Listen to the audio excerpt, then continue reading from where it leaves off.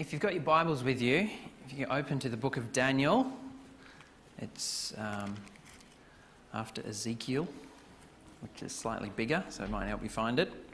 And we're going to read through chapter 1.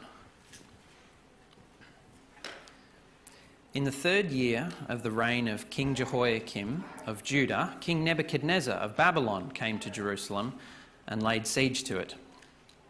The Lord handed King Jehoiakim of Judah over to him, along with some of the vessels from the house of God. Nebuchadnezzar carried them to the land of Babylon, to the house of his God, and put the vessels in the treasury of his God. The king ordered Ashpenaz, his chief eunuch, to bring some of the Israelites from the royal family and from the nobility, young men without any physical defect, good-looking, suitable for instruction, in all wisdom, knowledgeable, perceptive, and capable of serving in the king's palace. He was to teach them in the Chaldean language and literature. The king assigned them daily provisions from the royal food and the wine that he drank.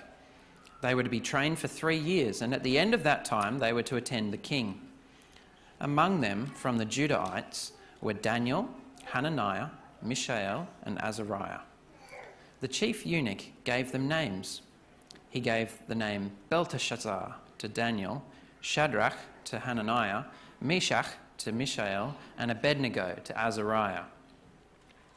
Daniel determined that he would not defile himself with the king's food or with the wine he drank, so he asked permission from the chief eunuch not to defile himself. God granted Daniel kindness and compassion from the chief eunuch. Yet he said to Daniel, "I fear my lord the king, who assigned your food and drink. What if he sees your face as looking thinner than the other young men, your age? You would endanger my life with the king."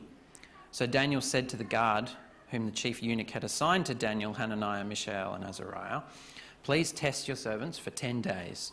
Let us be given vegetables to eat and water to drink. Then examine our appearance and the appearance of the other young men who are eating the king's food, and deal with your servants based on what you see." He agreed with them about this and tested them for 10 days.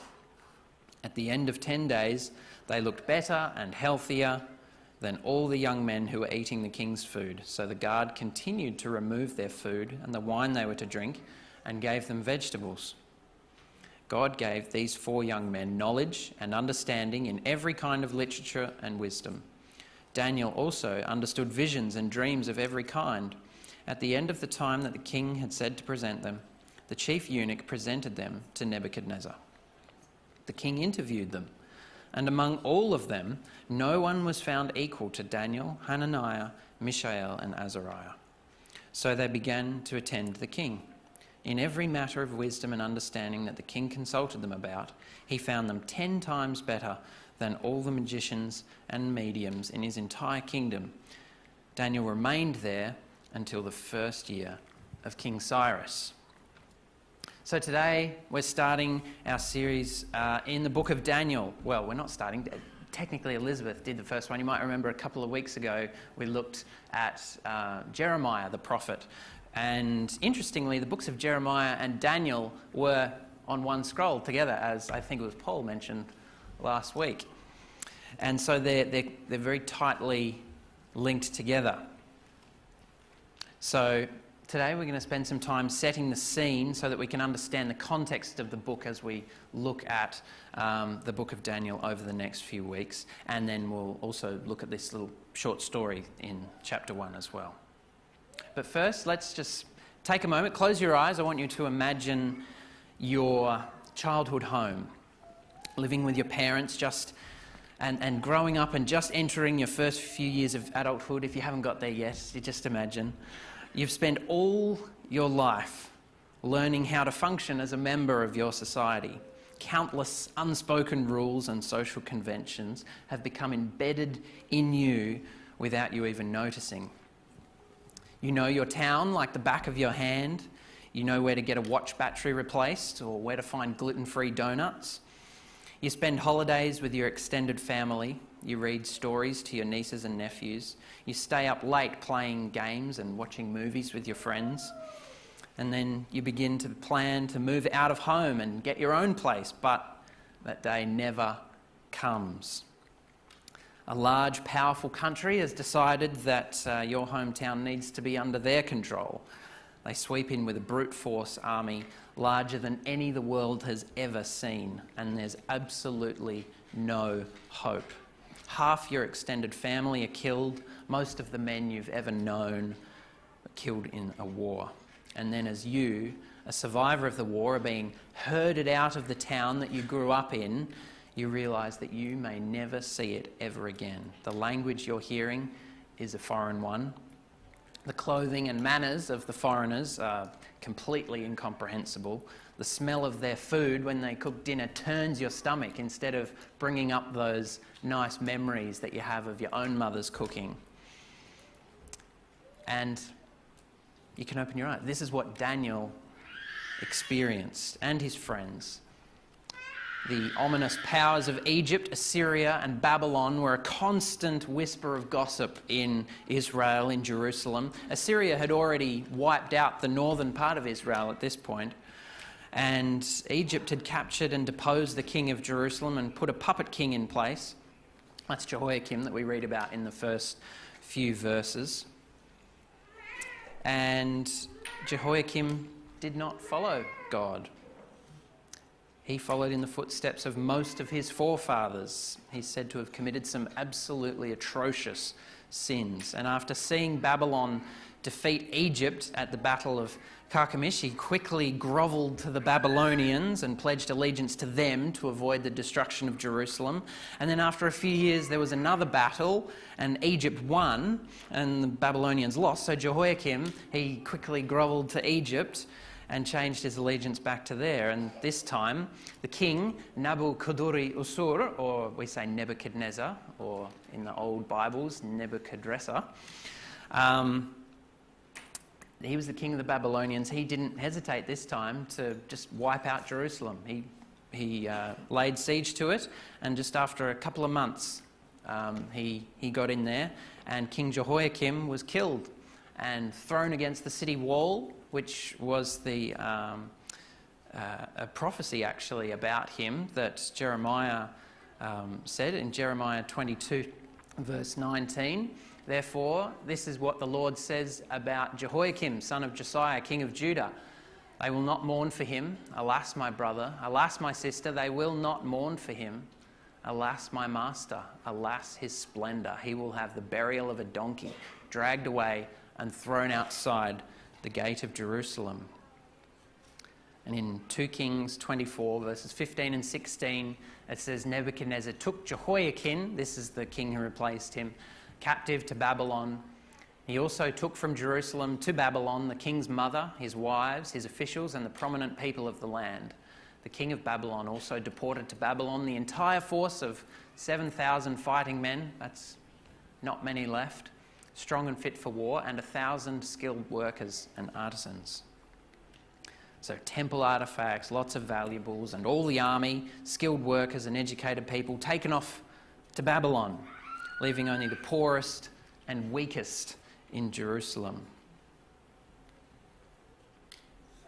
Jehoiakim's replacement also taken away, and another puppet king put in place. And so Daniel and the others were taken away, and it must have seemed simultaneously relieving and distressing. Can you imagine being a survivor? Have you heard of survivor's guilt? It would be a horrendous thing to be the one who gets taken off to a prosperous city when all these other people that you know have been killed. They were being exiled to a city almost 1,500 kilometres away. And for an army, that only takes a month or so to travel, but with weary walkers, it probably took 3 or 4 months.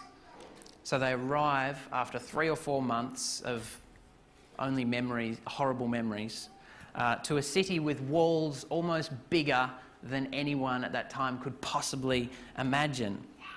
Babylon was about 10 square kilometres, so there it is overlaid on Hobart, not the shape, just 10 square kilometres. So quite a big city, especially for the time. The population of the world, only about 100 million, 200 million people, so it's a big city. Walking through the city, they pass hundreds of pagan temples, Babylon had almost 1,000 temples to so many different gods. A very stark contrast to the well-known words of, well known to Daniel and to many of us as well, the Hebrew Shema in Deuteronomy chapter 6, verses 4 to 7. Hear, O Israel, the Lord our God, the Lord is one. I think it's on the next slide. No? Oh, did I miss it? I better read it out. And then it says, you shall love the Lord your God with all your heart, with all your soul, and with all your strength. Let's read verses 3 to 7 again. So they're in the city now, and the king orders his chief eunuch to bring some of the Israelites from the royal family. So this is Daniel and his friends, young men without any physical defect, good looking, suitable for instruction in all wisdom, knowledgeable, perceptive, capable of serving in the king's palace. I find it kind of interesting, Daniel's describing himself. He was to teach them the Chaldean language and literature. The king assigned them daily provisions from the royal food and the wine he drank. They were to be trained for 3 years, and at the end of that time, they were to attend the king. And among them, from the Judahites, were Daniel, Hananiah, Mishael, and Azariah. The chief eunuch gave them new names. And so more than likely through a translator, because they have to learn this new language, the city officials admit Daniel and these 3 other guys on the journey with him to a cultural indoctrination program, a re-education camp. They exist in our world today. They're horrible places, and they get given new names as well. Most of these guys' Hebrew names have some reference to God. The L on the end of Daniel and Mishael refers to God, and the A at the end of Azariah and what's his name? Hananiah also refers to the Yah on the end of Yahweh, in Yahweh. And so their names that refer to their God are being replaced with Babylonian names. Belteshazzar means may Bel, one of the gods of the Babylonians, protect his life. And Abednego means son of Nebo or servant of Nebo, another Babylonian king. So they're being removed from their home, their family, their language, their culture, their names. And these guys don't really have anything left. They're exiles. And after a lifetime of extreme difficulty, and then, as we'll see in this book, miraculous protection by God and a bunch of crazy dreams that keep Daniel awake and stress him out, turn his stomach, Daniel writes this book. This is the situation we're in. The book of Daniel is written in 2 languages. It starts off, the first chapter is written in Hebrew. Chapters 2 to 7 are written in Aramaic, and the visions, when he starts writing about the visions he has in chapters 8 to 12, it reverts back to Hebrew. And so we're able to see pretty clearly some distinct sections of the book. So we'll be following the Aramaic chapters in the next few weeks, all those well-known stories from the book of Daniel.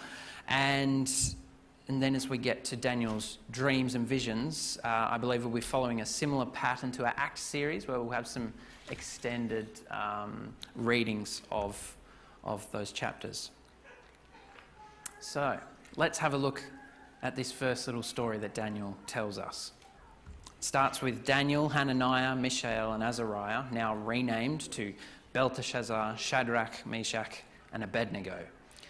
They've been given food in this royal re-education system. They've realised that although they have access to the best of in the Babylonians' eyes, it's actually completely against their culture to eat this food that's been prepared by foreigners. And it doesn't actually specifically say the reason that Daniel's conscience is pricked here, but it's fairly likely, very, very highly likely, that it's something to do with their Hebrew food laws.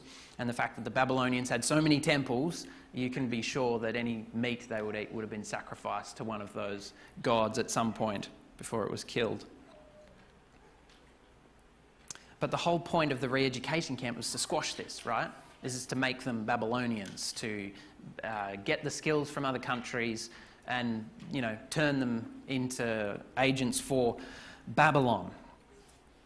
They work for Nebuchadnezzar now, and if anyone else had asked the chief eunuch for permission to not eat the food that they were given, I'm sure the consequences would have been much more severe. But Daniel, he says in verse 9, was treated with kindness and compassion by the chief eunuch, and it specifically says that that kindness was a gift from God to Daniel. Now, Daniel's probably had his moments of despair on his journey, and he's probably felt abandoned by God at times. Jeremiah had prophesied that all this would happen and that Jerusalem would fall. But on a personal level, it does seem like Daniel has stayed faithful to God. So here we see in the very first chapter of this book some evidence, which we're going to see go on, that God hasn't abandoned his people. God rewards Daniel and his friends' loyalty to him with a witness to the truth. They not only keep their consciences clear, but God uses their faithfulness to demonstrate his power in this foreign city where there were previously no people of God. This Babylonian eunuch gets to see the power of God, even in this small way. And at the end of the chapter, after the guys have been protected by God, they're looking great and healthy. They've finished their re-education camp and they're put before the king to be tested, and God gave these 4 young men knowledge and understanding in every kind of literature and wisdom. Daniel also understood visions and dreams of every kind. At the end of the time the king had said to present them, the chief eunuch presented them to Nebuchadnezzar. The king interviewed them, and among all of them no one was found equal to Daniel, Hananiah, Mishael, and Azariah. So what does this all mean for us? These guys were given wisdom and discernment that far exceeded anyone else the king had available to him at the time. God is really looking after these guys. How can we think about the book of Daniel over the next few weeks as we look at these stories? How does it apply to us? Well, that video, I drew a lot of inspiration from that video. This way of the exile is a really fascinating concept, and it really got me thinking about the way that we interact with our own culture. The city of Babylon is a really common metaphor used from the first couple of pages of the Bible right up until the last couple of pages of the Bible. It's used as a symbol for the corrupt structures that humans put in place, as the video said, to rule the world in rebellion to God instead of harmony with God. Remember the Tower of Babel? That Babel is just the Hebrew word that is translated Babylon every 222 other times it's mentioned in the Old Testament. For some reason we don't translate it there. Most people think it should be just translated Babylon. It's the founding of this evil city right at the start of human history that becomes a representation and a physical oppressor of Israel, and then into the book of Revelation it's brought up again, this symbol of evil structures. And here we are living as followers of God in a world that wishes his name would just disappear forever. Our government and our society are intoxicated by the lies that put themselves in the seat of power, and to suggest that they will answer to God makes us hateful, makes God hateful, the God they don't believe in. Just like Daniel, we have to decide how we're going to live in this society. Do we stage a coup? Do we gather an army or political influence and take down the system from the inside? Perhaps we give in completely and assimilate, taking on the practices, the language, the culture, and the godlessness of our society. Or will we take an example from Daniel and his friends and the exiles in Babylon, seeking the peace of the city we live in, seeking its welfare, raising families just like God told the Jews who were exiled to Babylon. Jeremiah chapter 29 verses 4 to 7. Should be the next slide, I think. Hey, this is what the Lord Almighty, the God of Israel, says to all those I carried into exile from Jerusalem to Babylon. Build houses and settle down, plant gardens and eat what they produce, marry and have sons and daughters, Find wives for your sons and give your daughters in marriage so that they too may have sons and daughters. Increase in number there, do not decrease. Also, seek the peace and prosperity of the city to which I have carried you into exile. Pray to the Lord for it, because if it prospers, you too will prosper. And just like we were seeing in the video, we have the example of Jesus, who lived in Roman-occupied Israel, and then his followers would travel all over the corrupt, evil Roman Empire. And yet this is how he tells us to live. If a soldier asks you to carry his gear 1 mile, carry it a 2nd mile. If someone takes your shirt, give him your cloak as well. Give Caesar his taxes. The coins belong to him after all. But he also critiqued the power-hungry, self-serving, God-replacing leaders of Jerusalem, and it made them very, very angry. And they eventually had him killed, and he gave himself up willingly, very much like the characters in the book of Daniel. We'll see time and time again, they submit to the consequences of speaking out for what is right. Jesus' disciples urged us to submit to the governing authorities.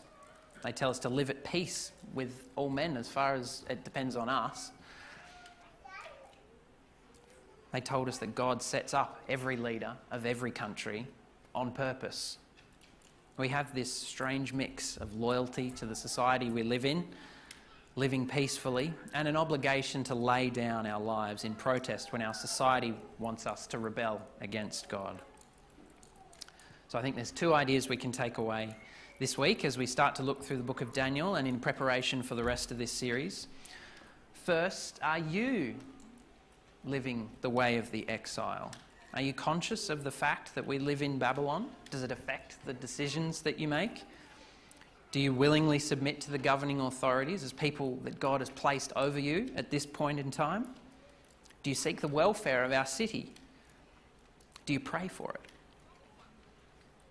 And when society asks you to rebel against your God, are you willing to speak the truth, hold out, and accept the consequences? And secondly, let's remember that no matter where we are, God is always with us. We do live in an evil society, Babylon. But that doesn't mean we have to be afraid or that our identity as children of God is lost. We're safe. In Romans 8:38-39, the Apostle Paul says, "For I am convinced that neither death nor life, neither angels nor demons, neither the present nor the future, nor any powers, neither height nor depth, nor anything else in all creation will be able to separate us from the love of God that is in Christ Jesus our Lord." And for Daniel, he would be able to add no distance from home, no dead friends and family, no cultural isolation, no new name can separate, no matter what anyone calls you, nothing can separate us from the love of God. For me, that gives me real peace. And it should give us real peace as we seek the peace of the city that we live in. We don't need to worry about overthrowing it and establishing order. That's God's job, and he's got it well in hand. Let's pray. Father God Almighty, we thank you that you've given us the book of Daniel to see faithfulness, your faithfulness, and how we can be faithful in very difficult circumstances where we're caught between seeking peace and loving our neighbours, but also standing up for what's right. I pray that you will guide us by your Holy Spirit, teach us how we can live, how we can be more like Jesus, to speak the truth in love and to care about the people around us in our society who don't know you. I pray that in the coming weeks as we study this book of Daniel, that you will be showing us specific ways that this church can be more effective in in shining your light in this city of Hobart. And we also ask that you'll be shaping our hearts, our reactions to things, so that we can be more like Jesus. We pray these things in Jesus' name. Amen.